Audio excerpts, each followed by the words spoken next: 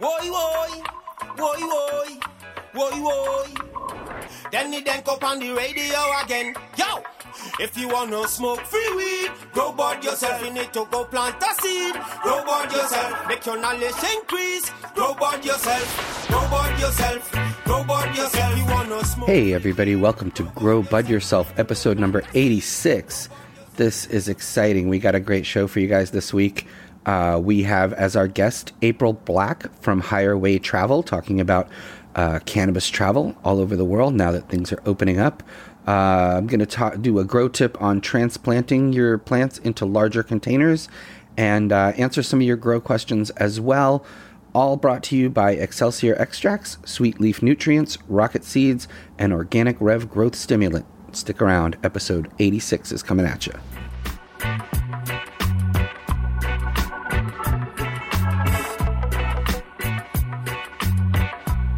What if I told you you could grow healthier, faster growing plants and increase your yield? Well, you can with Organic Rev. You can even try it out for free. Rev is a growth stimulant, not a nutrient, so simply adding Rev to your current regimen can deliver dramatic results. I've been using Rev and it works great. I tried it out on my houseplants first, and they absolutely love it. They responded immediately by greening up and looking healthy and strong. Like me, many cannabis growers have turned to Rev to increase fertilizer efficiency, improve nutrient uptake and root zone development, stimulate seed germination, and reduce transplant shock. And for a limited time, Grow Bud Yourself listeners can try out Rev for free. Simply head to organicrev.com/GBY10, click on the free trial tab on the top left, pay $5 for shipping and handling, and get a free 4-ounce bottle of Organic Rev today. I know once you try it, you'll love it as much as I do. And you can get 10% off your first order of Organic Rev with the promo code GBY10. So visit organicrev.com/GBY10 and find out what Rev can do for your plants.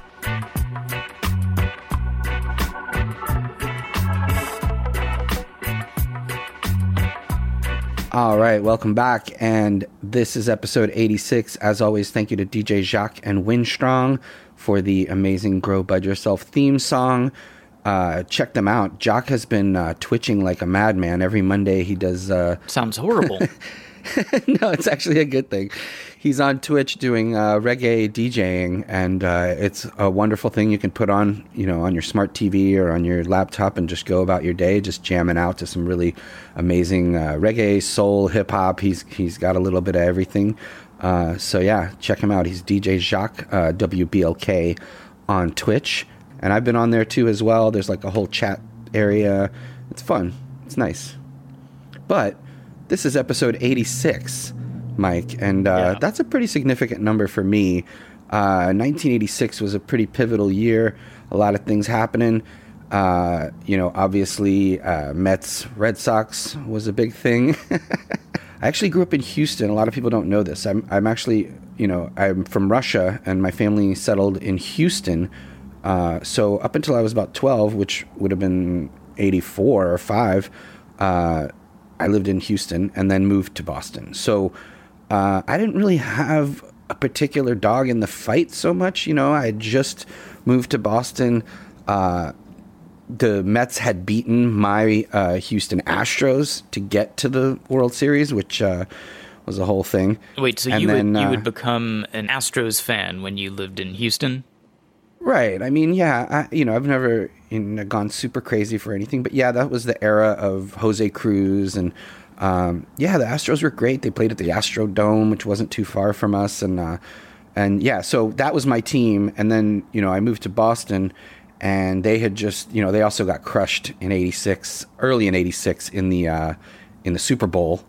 By the Chicago Bears, something like 42-10, or just an embarrassing loss. Yeah, that was those 86 Bears. They just trampled over the Patriots, and then so kind of, my heart was kind of with the Red Sox because the Mets had beaten, my Astros.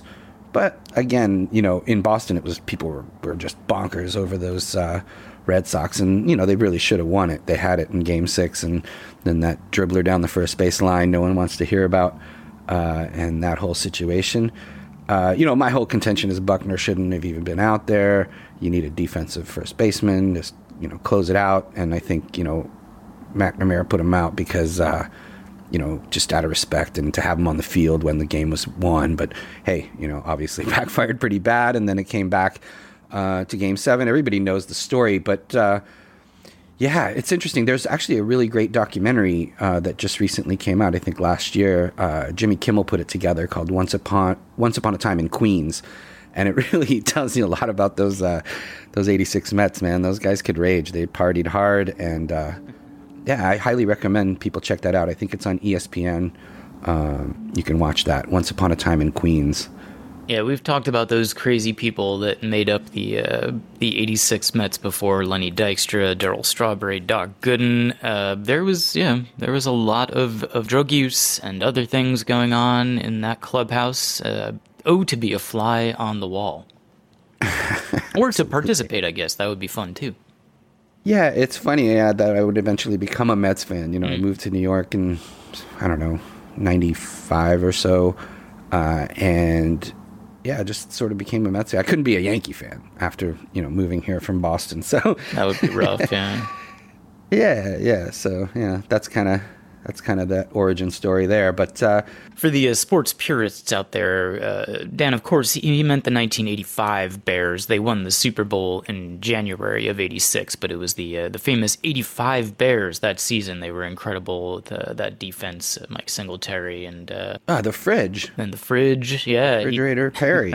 And Jim McMahon, we were talking just yesterday about him being in the medical cannabis industry. Yeah, he's in the cannabis space, so to speak. Yeah, exactly. And they had some rap video that they made too that was fairly regretful, I'm sure. Was that what it was? The Super Bowl Shuffle? Yeah. Does not really stand the test of time. I don't think it really even stood the test of back then, but it's interesting. I was watching, I can't even remember. It was some sports documentary. Actually, you know what it was? It was about Suge Knight and how he played college football somewhere in LA for some LA college, and they had their own rap. And then I realized that several teams in the 80s just got together to do team raps. It wasn't just that Super Bowl Shuffle. Maybe that started it. I don't know. But even the Mets, even those 86 Mets, they had some kind of rap that they... Oh, yeah. Everybody... It was... Rodney Dangerfield was rapping. Everybody was rapping. Yeah. Horrible. Yeah. Interesting time in American history. Absolutely. But we should maybe talk about our current time in American history a little bit. Yeah. What's going on out there? What's happening in the news? Well, we got a show chock full of various things, but we wanted to just touch on a couple of stories quickly, make sure our listeners have some idea of what's going on in the world of weed. And the main story I thought we should talk about today is just recently, just about a week ago, Mississippi legalized medical cannabis. The governor in Mississippi signed a medical cannabis bill into law, which is awesome. But right after that, the Tennessee Valley Authority, which is a federally owned utility service that provides most of the electricity for Mississippi, announced that they would not service cannabis businesses even if they are state legal. So essentially, they would cut off their services to any business that provided cannabis, even if that was a state legal business, because theoretically, they're saying they're a federally owned utility service. So for some reason, the Tennessee Valley Authority decided they needed to take it into their own hands to enforce federal cannabis laws. Now, this rankled some people in Congress, and among them Earl Blumenauer. And they wrote the TVA, the Tennessee Valley Authority, saying, what are you doing? You're going to hold these companies hostage and not service them with electricity because they're providing cannabis to people. So, of course, the TVA just the other day kind of backed off that statement, saying, we do want some guidance from the federal government about what a utility company is supposed to do when they're owned federally, but they are supposed to provide electricity to state legal cannabis businesses. So, bizarre situation. Yeah. All the more reason that we need, federal legalization, obviously, and banking and all of that. Just, it's really set us behind Canada and other parts of the world at this point. And these kind of problems are going to arise because power companies are national and states have their own individual rules, and nobody wants to run afoul of the federal government, right? I mean, it's a strange time that we live in, where one state you could be a millionaire, and the other state you go to jail for 25 years. It's just bizarre. But this seems odd to me. I mean, Mississippi is not the first state, believe me, to legalize cannabis in some form or another, and I haven't heard of a utility company deciding not to provide services to those kinds of companies before. Yeah. I think things in the South are going to be a little more tricky because of that. And they could, maybe there's someone at that company that's just opposed to cannabis being legal and just doesn't want to fund it and doesn't want to be a part of it. That could go up to the CEO of that, the Tennessee Power Authority or whatever it is. So, yeah, it's a sticky wicket, man. It's troublesome, and hopefully it'll also. I mean, they have a great climate there for growing outdoors as well. I mean, hopefully it won't stop them from growing, and they can do greenhouses and outdoor growing. But you still need power, even if you're not powering up a bunch of lights. If you're in a greenhouse, you're going to have some supplemental lighting. You're going to have all kinds of fans and things running on electricity. So, even every company needs electricity. It just seems strange that they would pick and choose who they will and won't give it to. But we've always been doing it, and we're going to keep doing it, and that's kind of the way it is, I think. And I think they'll figure this one out. Yeah, well, on the plus side, we live in a time when enough people support cannabis, either recreationally or medically, and there was a bit of a backlash to this announcement, and they quickly backtracked. But yeah. But maybe we should talk about a more positive thing, and that is Colorado broke a cannabis sales record in 2021. And a lot of people, obviously California is a huge market, and a lot of people are talking up the potential of the Northeast, the state we live in, New York, our neighbor to the west, New Jersey. But Colorado has sort of quietly been killing it for years, and they set a sales record for cannabis products.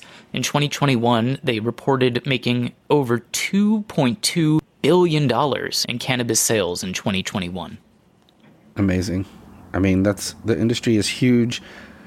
Even, just in that one state, imagine that multiplied by 50 states, and you're talking about something bigger than U.S. Steel.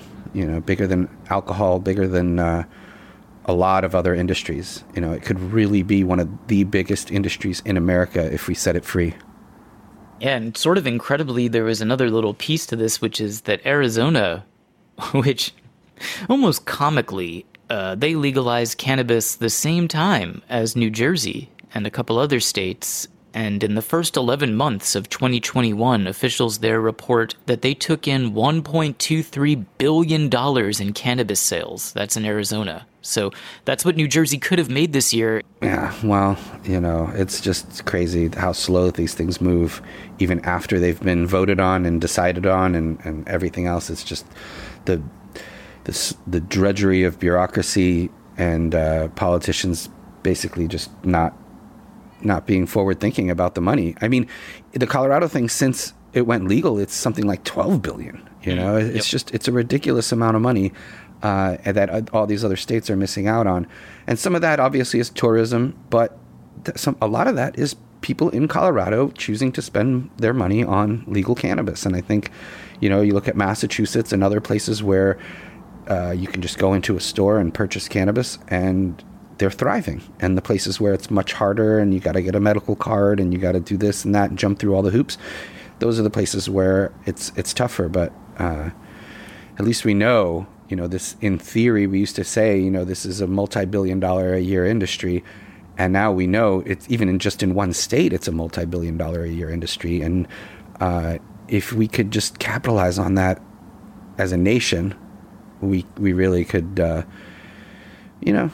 fix the roads, fix the schools, increase the quality of people's education and way of life, and all the things that it's not a partisan issue. This is everyone benefits.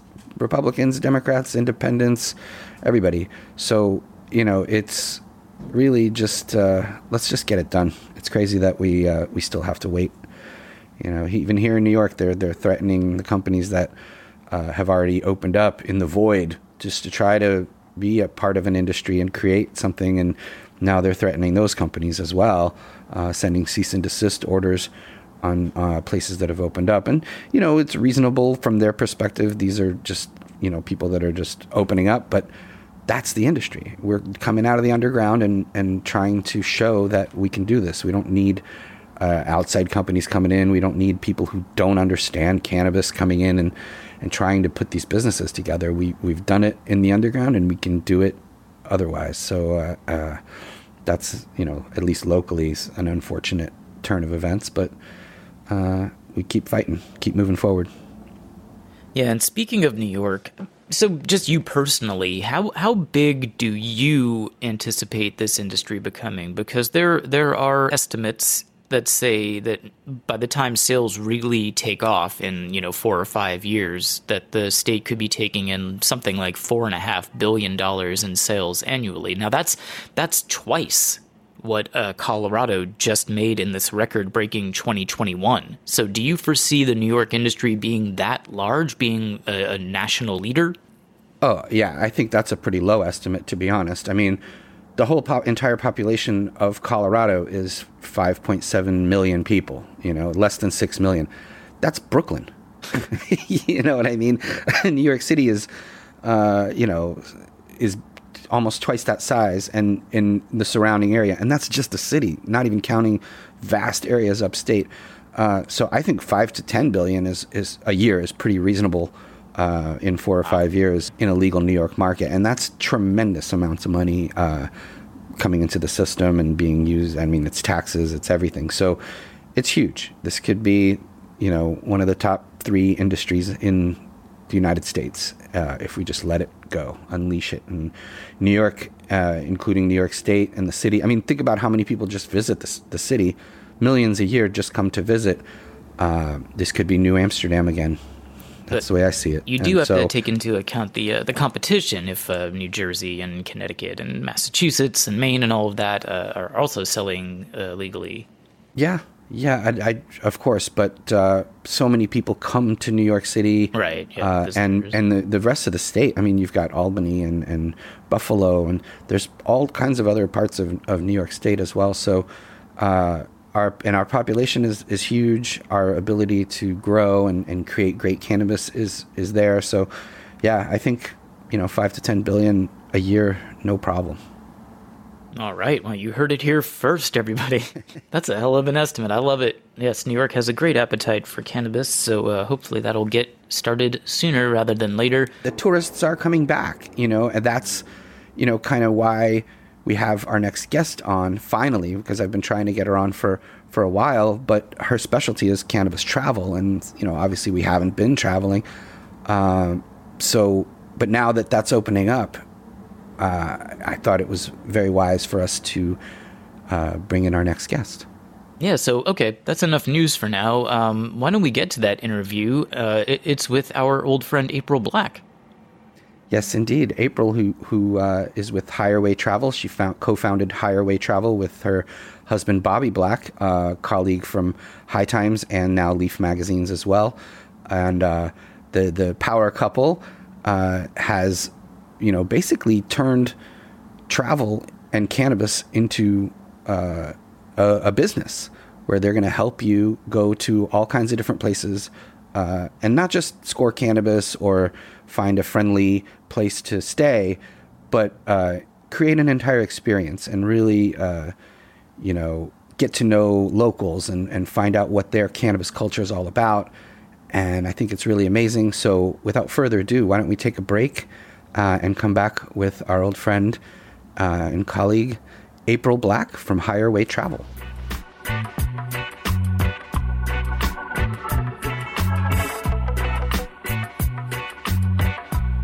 If you're ready to start your own home grow, you're going to need some seeds.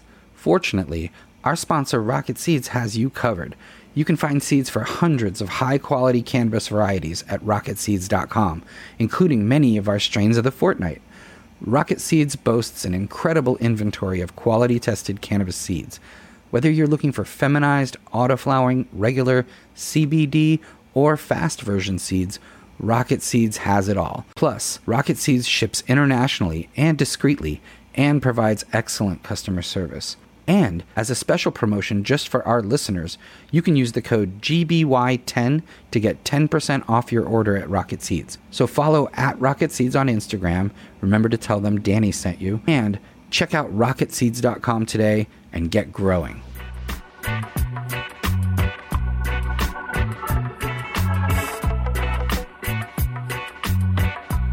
All right, welcome back. And we have a very special guest for you guys this week. Full disclosure, we have been friends for decades, many years, and traveled all around the world. And she is also the better half of my colleague, Bobby Black, who's been a colleague with High Times and now Leaf Magazines for many, many years as well. And she is the head of Higher Way Travel. Welcome, April Black. Hello. Thank you for having me. Welcome to the show. We've known each other a long time, but for people who don't know you, give us just a quick rundown of where you're from and how you got involved in cannabis to begin with, and then we'll take it from there. All right. Well, I'm from Phoenix, Arizona originally, and I got involved with cannabis by smoking it when I was 14, and we've been best friends ever since. And so I got into activism when I was about 17. I went to my first 16. I went to my first Earth Day festival. Say that 5 times fast. First Earth Day festival. And I thought, oh, wow, that's really cool that there was all these different booths set up. And there was this hemp booth set up. And the Phoenix Normal was there, Arizona Normal. And that was back in the day when they had these like Arizona cannabis tax stamps that were still people were using, but not really using, and now they're collector's items. So I learned about that, and I met a lot of the local activists on the scene, and that's how it all started. And then I started working at a head shop when I was 21, and then started going to Vegas to all the, Champs trade shows, and then that's where I met all y'all. Yeah, indeed. And that's going back to, the 90s and the early 2000s. And then you got involved with travel and cannabis as well. We go back to, I think the 2006 Cannabis Cup in Amsterdam, which, thinking back now, that's, 15 years. Gosh, I know. But I think that's, that's when, so that was my first cup. That was my first cup. And I went out with the guys from 420 Science. And that's when I learned that cannabis travel was a thing. We stayed in this apartment right in the red light on Clover's Near's Bergen Wall, right by the Green Place, which the Green Place was the first shop I went to, the coffee shop I went to, but they weren't entering that year. But I met Mo that year. And anyway, at this apartment that we were staying at, we had all 5 floors, and they had bongs and leftover stash from people and a guest book saying, have a nice stay. We're from Austria. Have a great stay. We were here from Australia. So I just realized cannabis tourism is a thing.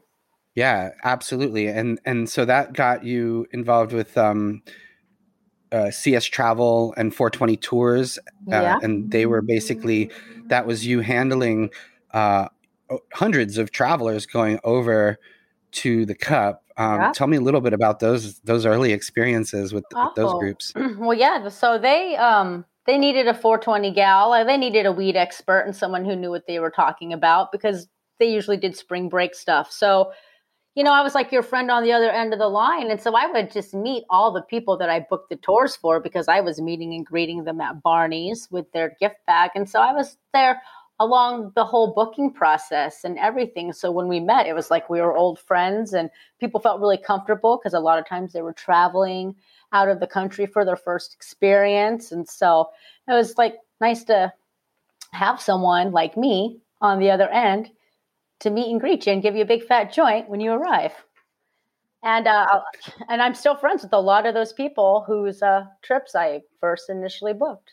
Yeah, it's really awesome. And aside from Amsterdam, you've done this, in Hawaii and California and Barcelona and all over the world at this point. Let's talk about cannabis and travel. Like you said, it's a thing where people can go and have sort of guided tours of whether it be the social clubs or the coffee shops. Have accessibility, not get in trouble or get fined in their hotel rooms for smoking, free to be themselves and not like worried that they're going to get busted in some other country. Right. Mm-hmm. Absolutely. It's always great to have a friend on the other side, especially when you're traveling somewhere for the first time. It's really important. Now tell me about the birth of Higher Way Travel and how that came to be. So that came to be through an old CS traveler of mine. He was working with the Hawaii Cannabis Expo, and he reached out to me to build travel packages for the Hawaii Cannabis Expo. So I researched, how, the legalities of doing that here in California, because we have really strict travel consumer laws. So the Higher Way Travel was born. And so I first started booking people to the Hawaii Cannabis Expo in 2017 or 2018. But I think, 2018. But I was working on that heavy duty in 2017. And here we are today. Yeah. And some of these past events that you've done since 2017, I mean, they're not just, travel packages. You're literally like taking people up to fields in Jamaica to see the gardens with the Rastafarians. Like, these are well curated. Yoga is involved. Like, tell me a little bit about like these experiences that you create. Sure. Well, in my past life, I was an activities director at a golf resort. So I'm really good at doing activities at resorts. I've been a yoga teacher since 2004, and I have the cannabis travel side of me. So with my tours that I do, my exclusive events, they're small groups, maybe up to 24 people. I'm able to combine all this together, and I have the accessibility and the relationships with resorts, with growers, different cannabis experiences that you couldn't just find on, Travelocity or anything on really like that. And you couldn't really book it online. So I put together these really cool experiences that are maybe like 5 days long. And I just take people around and show them local insights. We brush on cultural experiences. Usually we have a whole cultural day like in Jamaica.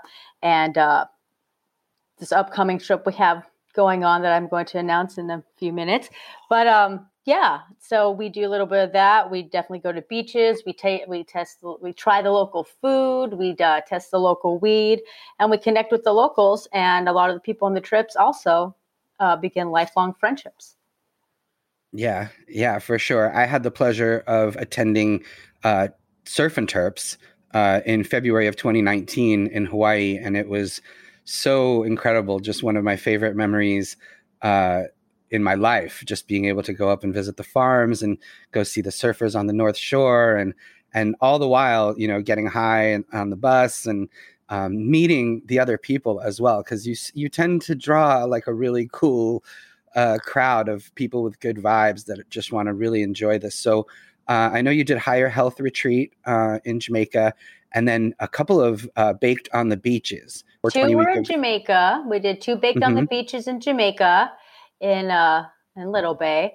And then, of course, COVID happened, so there was no more Baked on the Beaches. But now Baked on the Beach is back.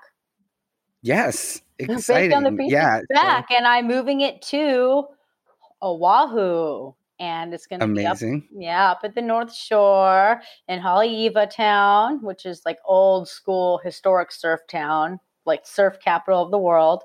This event's going to be August 11th through the 14th. So the waves aren't going to be super big, but it's prime time for snorkeling. Yeah. And, when the waves aren't so big, it's like maybe you can paddle out if you're, not the greatest surfer on earth. And, you can always enjoy the shave ice and a lot of other fun activities. Now, you mentioned COVID, and obviously that played a major factor in how people traveled in the last couple of years. But it seems to be that we're coming out of that. Is there other travel experiences besides, Higher Health Retreat and Baked on the Beach that you provide as well? Yeah, sure. Well, I also have this other event coming up called Greener Days, and that is going to be in June, at the end of June, here in California, all the way up in Trinity County. So that's way northern California in the infamous Emerald Triangle.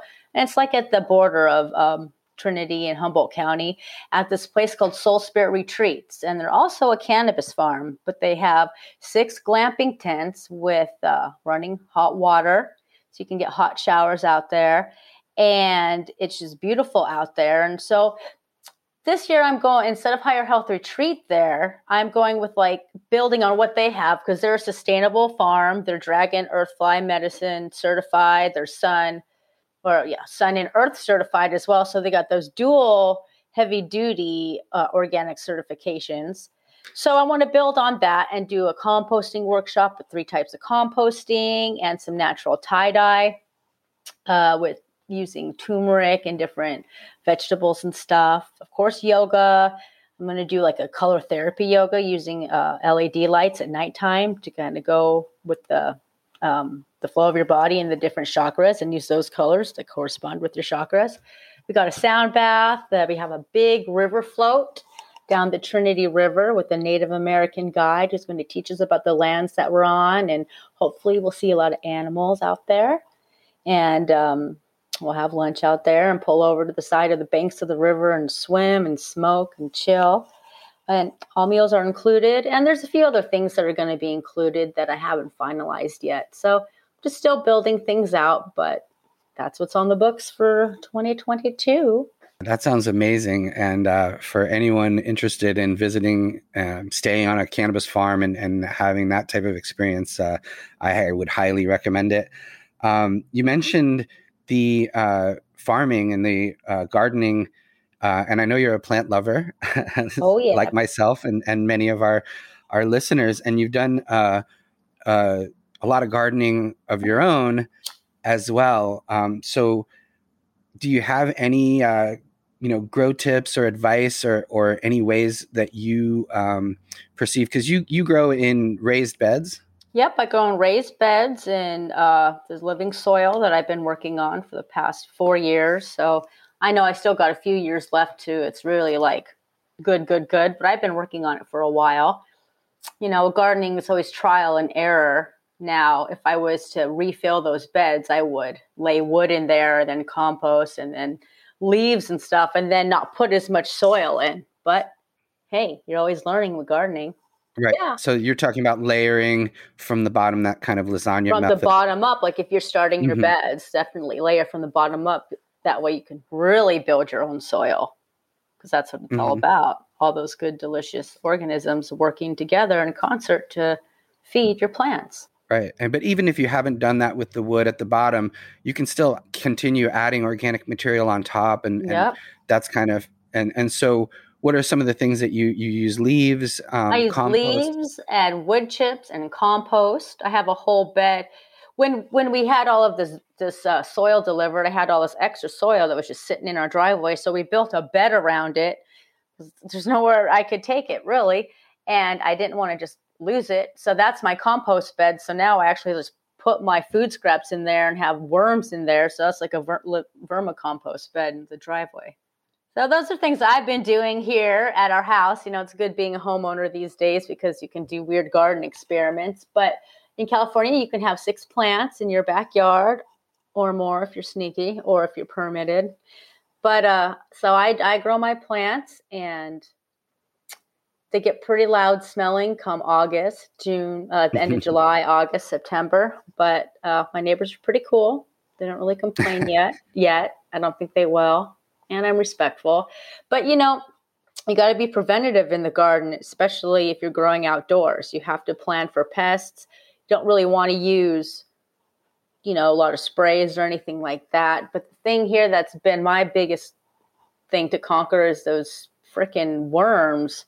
Those like tobacco worms, little caterpillars. They chew the leaves and they'll go crawling in your bud, and you have this beautiful bud and you don't even know it's in there. Then all of a sudden you'll see like some brown rotten spot, and you'll just like open it, and they've shat inside of it and just eaten their way, and it's just rotten on the inside. So what I've been doing, this is what I've learned to do at nighttime. I mean, I live in a residential area. Okay. So like I can't have a greenhouse and I don't have a giant backyard, but I do cover up my whole little grow with a tarp to prevent the moths from laying eggs on them at nighttime. And that helped big time because last season, I think I only found like 10, the whole thing. Nice. Yeah. What are some of your favorite strains to grow outside in Cali? Well, I have really liked growing massive genetics, honestly. Like Shiloh, he's got fire genetics. So I was growing the Lemon Lepew the past couple years. And this year I'm going to grow the Gasserita. And then a friend of mine who just gave me some random seeds with no name, I grew those out because they're like a super gassy purple. I just called that Sharon Jones. I'm not breeding it or anything. I just had to make up a name for it, Right. Put it in the garden. So I just named it after the singer Sharon Jones. But R.I.P. She was amazing. So yeah, I mean, let's talk about the importance of travel. I think for the soul and for the brain, just to understand other cultures, even and other languages and other ways of life. You see all those different ways of life. You see how people suffer, and you see how people really live. You go through not bad neighborhoods, but impoverished neighborhoods and stuff. But people are happy because their happiness lies within other things, and you see that, and you get that appreciation, especially if you're connecting with the locals, not staying confined in some walled-in resort that doesn't want you out of their walls. One of my biggest inspirations was Anthony Bourdain, and how he could connect. You connect through food, right? When we're traveling, you connect through food, through music. It's helpful to know the language, but you always don't need to know the language. Yeah. And, you put two fingers to your lips, together and do the motion and step outside and make some new friends. I think it's really important. I think as we come out of COVID, we hope we're coming out. It feels like it. It feels like it. And as we begin to travel more, I think hopefully it'll be more enlightening for people as well. I think you tend to stick to your own bubble when you're confined to the same place for a long time. True. And travel really frees you up. Now, you guys recently launched a new website. So tell me a little bit about what people can find at higherwaytravel.com. Yeah, Bobby redid the whole new website because we wanted to also add a couple local tours where we live here on the central coast of California.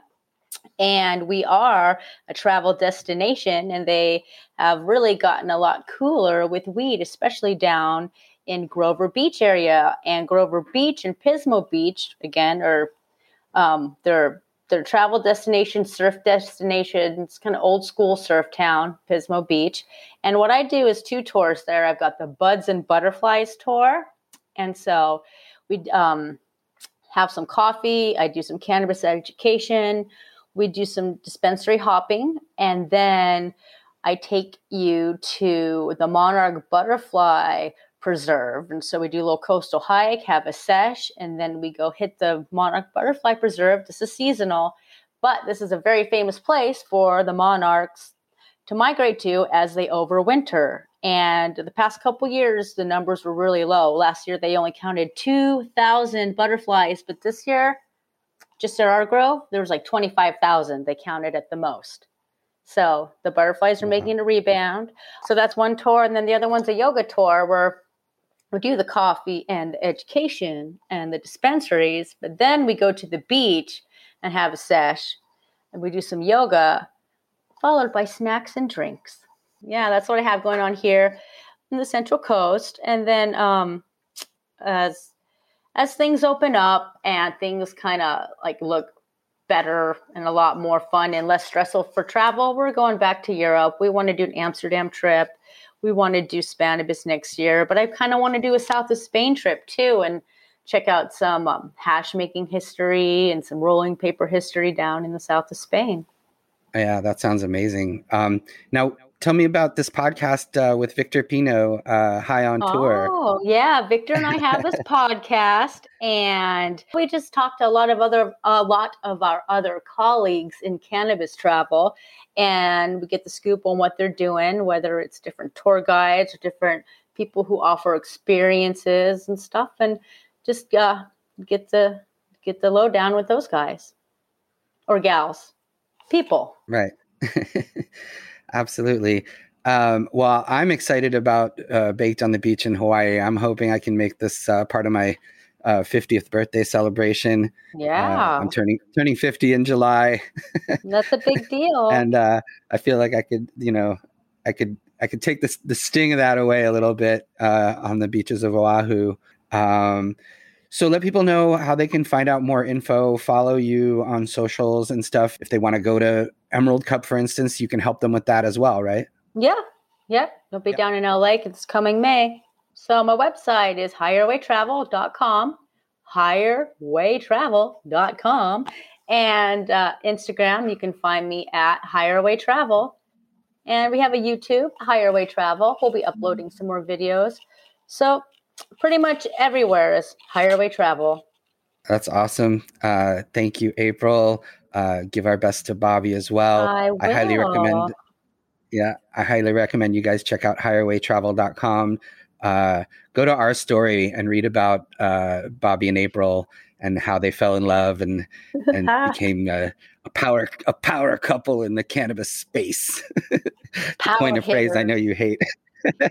Power hitters. I love space. I love space. I remember when cannabis space first came out, we were like, "Oh man, here we go." Yeah. My joke was, I remember when the cannabis space was just a spot of the part of the house that you kept hidden from everybody. Yeah. And now it's an industry. But it's been an honor and a pleasure to have you on the show, and also to be your friend. And I look forward to more travel with you and Bobby and all our friends all around the world. It's been far too long. So once more, the dates for Baked on the Beach in Hawaii. All right, Baked on the Beach is August 11th through the 14th, and it's going to be during the Perseid meteor shower. It sounds amazing. Keep track at all the higherwaytravel.com and Instagrams and everything for more info and to buy tickets. Thank you so much, April. We will be right back after this with more Grow Bud Yourself.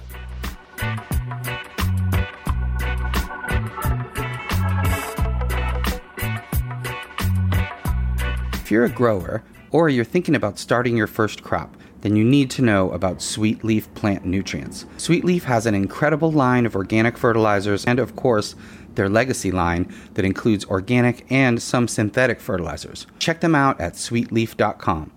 That's SUITELEAF.com. The code DANKO15 gets you 15% off everything at Sweet Leaf. That's 15% off their signature line of nutrients as well as essentials like complete indoor hydroponic grow tent kits and grow lights, plus awesome apparel, backpacks, and much more. If you join our Patreon, you'll get access to additional codes worth 20 and even 25% off. Patreon supporters also receive free Sweet Leaf nutrients just for signing up. Sweet Leaf provides all the tools necessary for the modern gardener. Check them out at sweetleaf.com and remember the code DANKO15.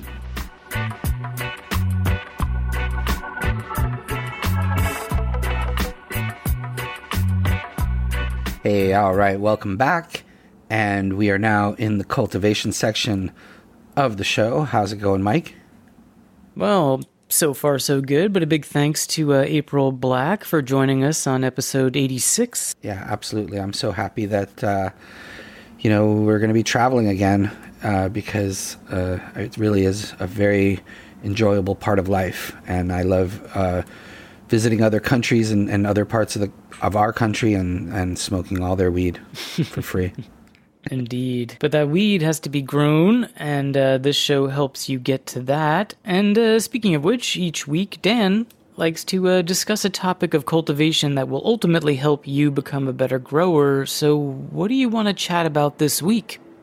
Yes. So this week I want to talk about when and how to transplant weed plants. So knowing when to do it and how to do it is very important.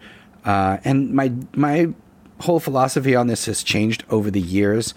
Kind of, I think, because, when I got started growing, it was kind of like the sea of green was the thing. And like a plant was just put into its container. You rooted a clone, you put it into the container, you gave it a week, maybe 2 weeks tops of veg time, and then you flowered it. And you could accomplish that in basically a rooting plug.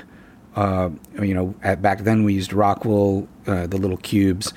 We'd root in those, and then we put that right into the container, and the plants would be vegged and flowered and done, and you didn't have to mess with them at all. That was the thinking back then. You crowded the plants together. You didn't give them a long veg time. That was the sea of green kind of thing that we did. But over time, and I would also recommend people just plant the seeds in the container that you're going to grow the plant in. And, over time I came to realize, with longer vegging times and with plants becoming root bound, that there is definitely times when you need to transplant plants. Obviously the first transplant is the one that goes from, if you're growing seedlings, it's going to go from the small container that you pop the seeds into, whether that's a, rooting plug or some kind of even Rockwool or whatever you might want to use for that. Some people just use little plastic cups for that. Either way, the container that you're popping your seeds in is not typically the container you should be vegging and flowering the plant in. They get root bound, and they're not going to yield nearly as much as if they have space. More root, more fruit. Very important.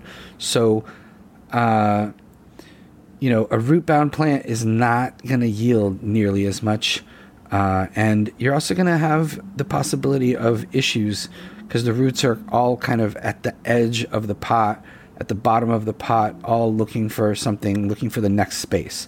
And this is important from the seedling phase and the cutting phase. So whether you're rooting clones or growing out seedlings, you can't let those stay in their containers through the whole vegging process if it's like just a little plug, and the roots are popping out of that plug.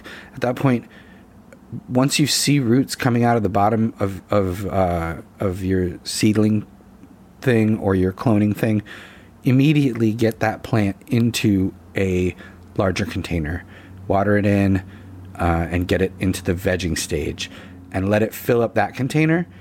And as you're maybe 2 weeks or so before you go into flowering, pop it into a larger container and have that be the final container. This is, the 3-stage kind of way that I think is best at this point, because the plant is going to be in the vegging stage at least 2 or 3 weeks. That gives it time for those roots to spread out, and the plant will continue to grow and will kind of get close to root bound. And you want to time this perfectly, and then pop it into the new container, the flowering container, and you want to do this all very gently. You don't want to hurt the plant during transplantation. You want to prepare everything before you transplant. Prepare your new larger pot with whatever kind of planting mix that you use.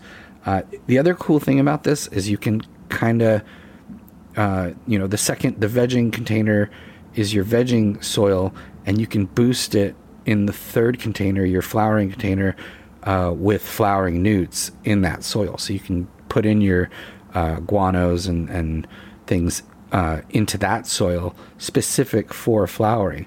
And in this way, you could really avoid using bottled newts, or using a lot of bottled newts for sure, just by transplanting strategically into the right size pots.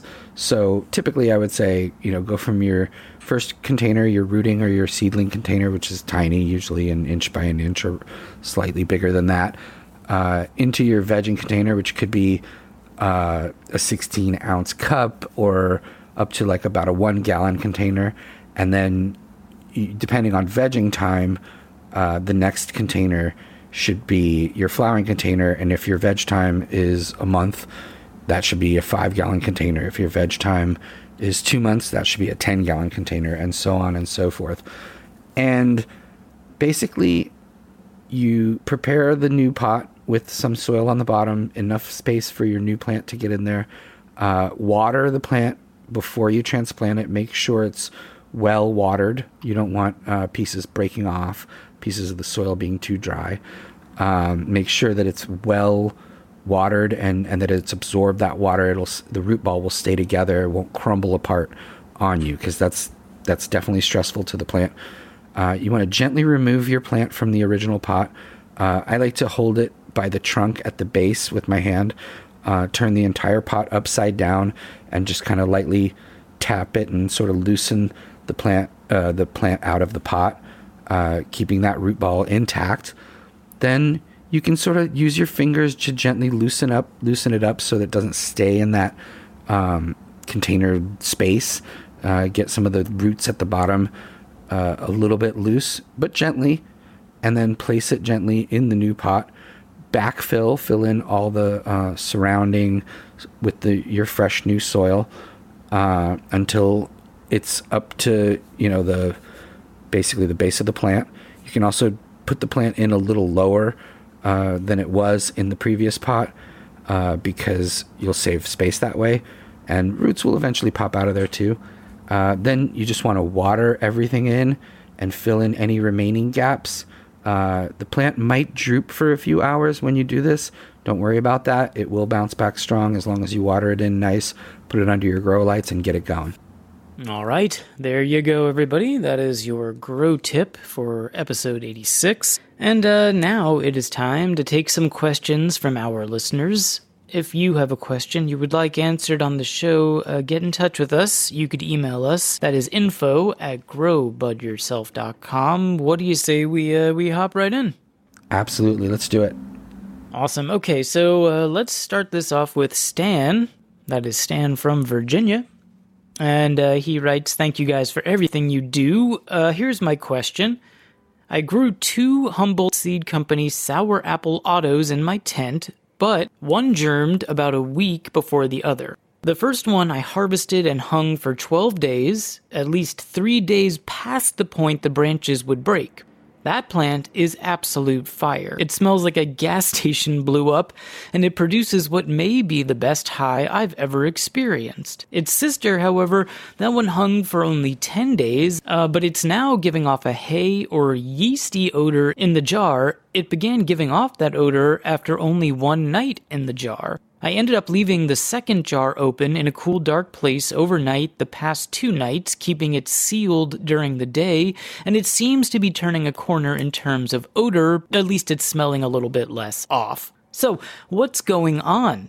Did I not hang the second plant long enough? Is there something to check for other than popcorn nugs or breaking branches? Most importantly, what can I do to save the second plant's harvest? Again, thanks for everything you do. So what would you say here to Stan from Virginia?" Yeah, I mean, I guess it sounds like the first one dried a little too long or perfectly, and then the second one wasn't dried long enough. And I think that 3 days past the point is where you went right, because once the popcorn buds and breaking branches, that's when you can then take those buds and put them in the jar and seal them and cure properly. If you put them in a little too early, which is what it sounds like happened to the second plant that hung for only 10 days, and also, it's how soon you open the jar as well. So you put it in there a little, dry, but then you keep the jar sealed for 2 or 3 days.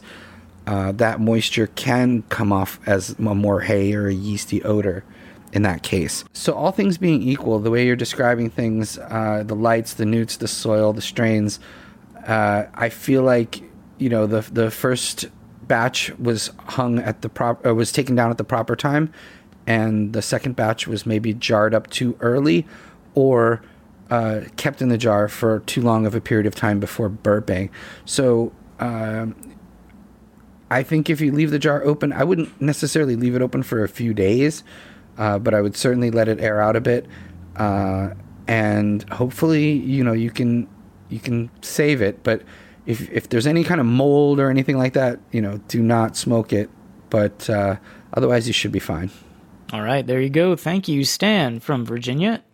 Let's move on to Facebook, and we got one from iPokeSmot420. And he or she writes, "First, I love your show. I've only recently started listening to podcasts, and yours is definitely one of my favorites. Cannabis is my passion, and I feel I'll never be able to learn enough about it, and your show enlightens me on the regular." Nice words. Yeah, absolutely. Okay, so I wanted to ask you a question. I will be starting a single plant auto grow of Creme de la Creme soon. Do you think it would be better in a 20-gallon rope-handed bucket or a kiddie pool, which is 3 feet by 10 inches deep? The medium will be a living soil that I'm building. My reasons on the kiddie pool are I've noticed that roots prefer to grow out rather than down. It would also give me some more room for vertical growth. So what do you think, Dan? I poke Smot 420. Yes. So my advice to you is if you were wishing to grow a single plant in a large container like that, I would not recommend any kind of auto-flowering plant. You mentioned that it's creme de la creme. I believe that's Mephisto Genetics, and it's auto-flowering, which means basically that, very simply, that when it gets to a certain age or height, it just automatically begins to flower. And the benefit of that is that you can plant a seed and harvest 90 days later and just have that plant under 18 hours of light per day throughout the whole thing.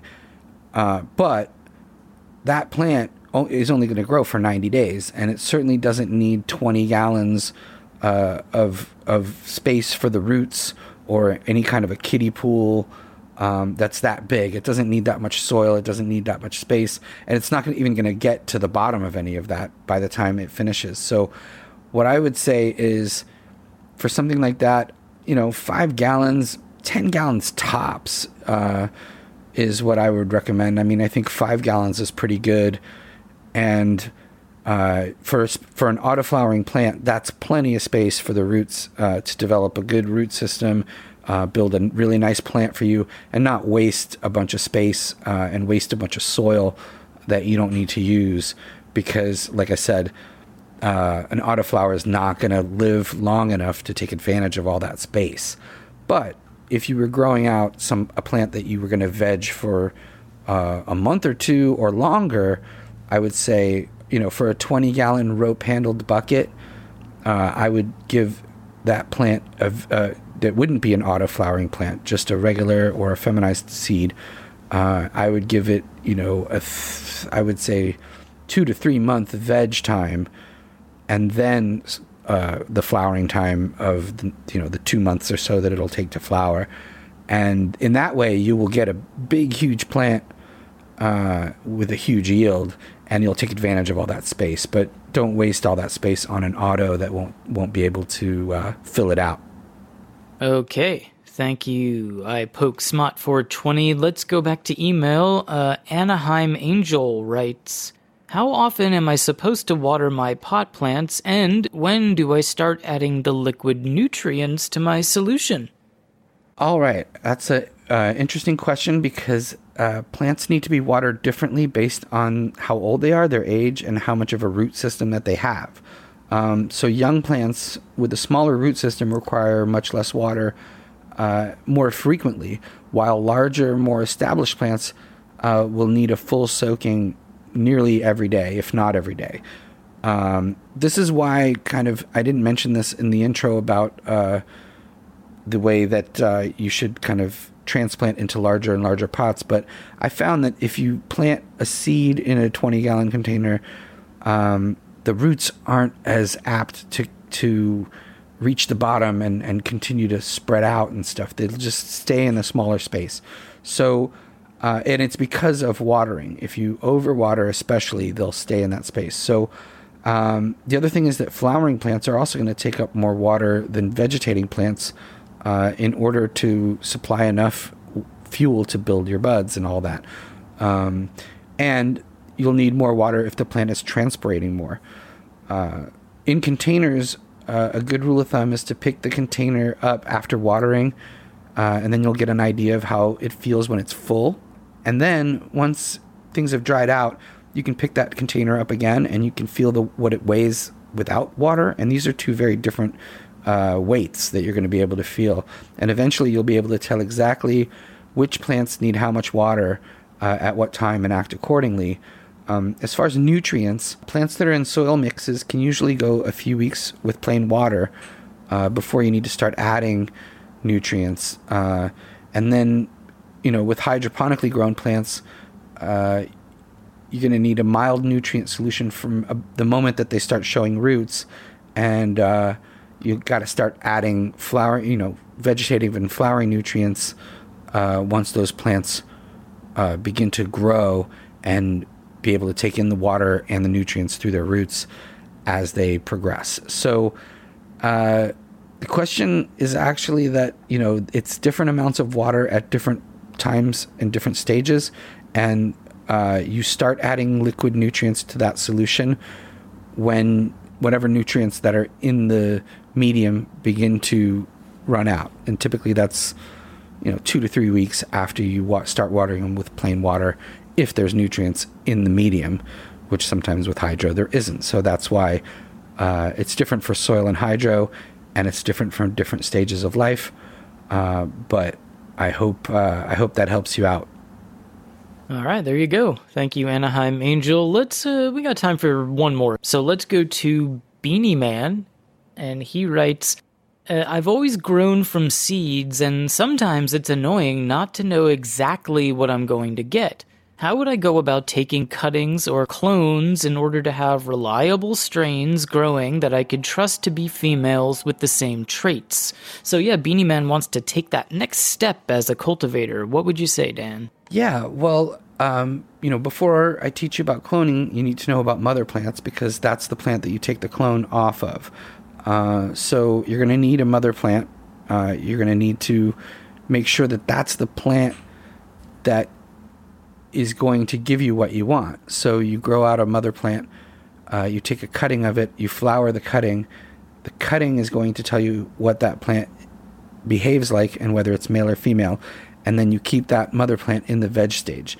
Once you have a mother plant that is the strain you want to take clones from and grow and flower time and time again, then you need to learn the cloning process.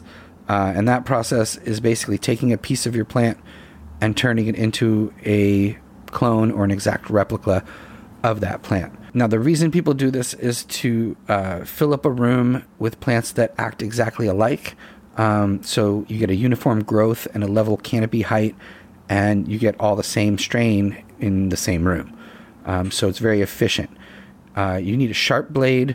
You want to take, a 3 to 5 inch branch from your mother plant, cut at a 45-degree angle just below a node. A node is where the branch, is removed from the stalk, where the leaf, or the fan leaf comes out, and then the branch comes up out of there.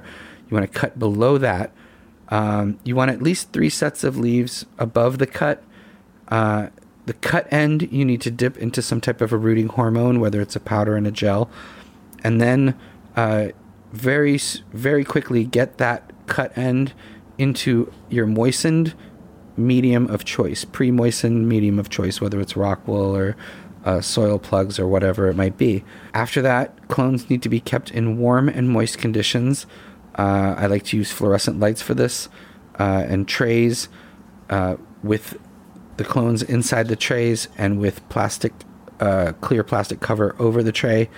And I even like to use a warming pad underneath the cloning tray to keep it nice and warm.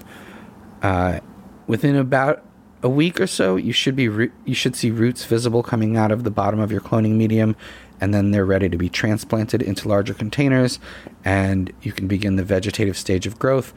At that point, you have reliable strains, and they're females, and they can act alike.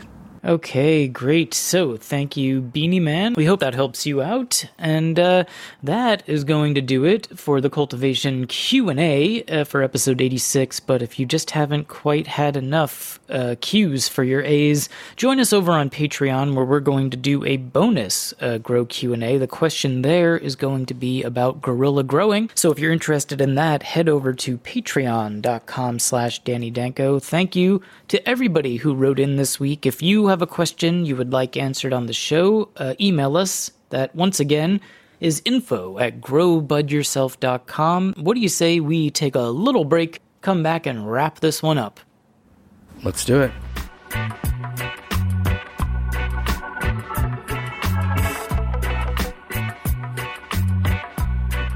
Hey guys, I want to tell you about one of our favorite sponsors, Excelsior Extracts. Outcast and TOH from Excelsior are incredible people, incredible growers, and they make an amazing product. Their THC-infused pain rub is made by patients for patients, and it provides powerful relief from pain. This product was developed to treat Outcast's chronic pain, and trust me, this is a super potent topical that really works. You can find out more about Excelsior on Instagram at Excelsior Extracts. That's EXCELSIOR EXTRACTS. DM them there to learn more about their amazing pain rub, and don't forget to tell them that Grow Bud Yourself sent you.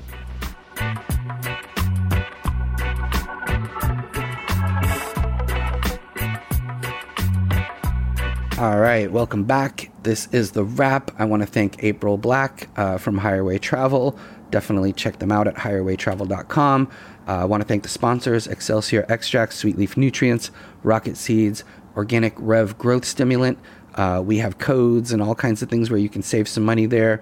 Also, the Patreon followers, we've got free Sweet Leaf Nutrients for you on there as well. Organic Rev, they got a great deal where you can try them out for free. Just pay the shipping and handling of $5 and you can get some Organic Rev growth stimulant at their website. And Vapor.com, if you're interested in any kind of vaporizers, and of course I know you are because I can't live without my Puffco Peak Pro, you can get 20% off at Vapor.com with our affiliate link, which is Grow Bud Yourself 20. That is a code for 20% off. I don't think they have a 20% off code for anyone else. I think, you can find the 15 and the 10% off codes out there on the internet, but 20% off everything site-wide at Vapor.com with that code Grow Bud Yourself 20. It's pretty awesome. So thanks to them, and thanks to you guys for listening. Thanks to all the Patreon supporters, YouTube subscribers. We love you guys. We really appreciate it. We hope you're growing your own and owning your grow. And that's the event that I'll be at this Sunday here in New York City, in Queens. So if you're interested, check that out on the socials. Me and Kyle Cushman are going to be teaching you not just how to grow your own, but how to own your grow. Because, you don't want to grow for someone else for $15 an hour. You want to own your grow. So on that note, why don't we... there's a dribbler down the first base line. Oh, it gets through Buckner's legs. We're going to Game 7. Put this one in the books.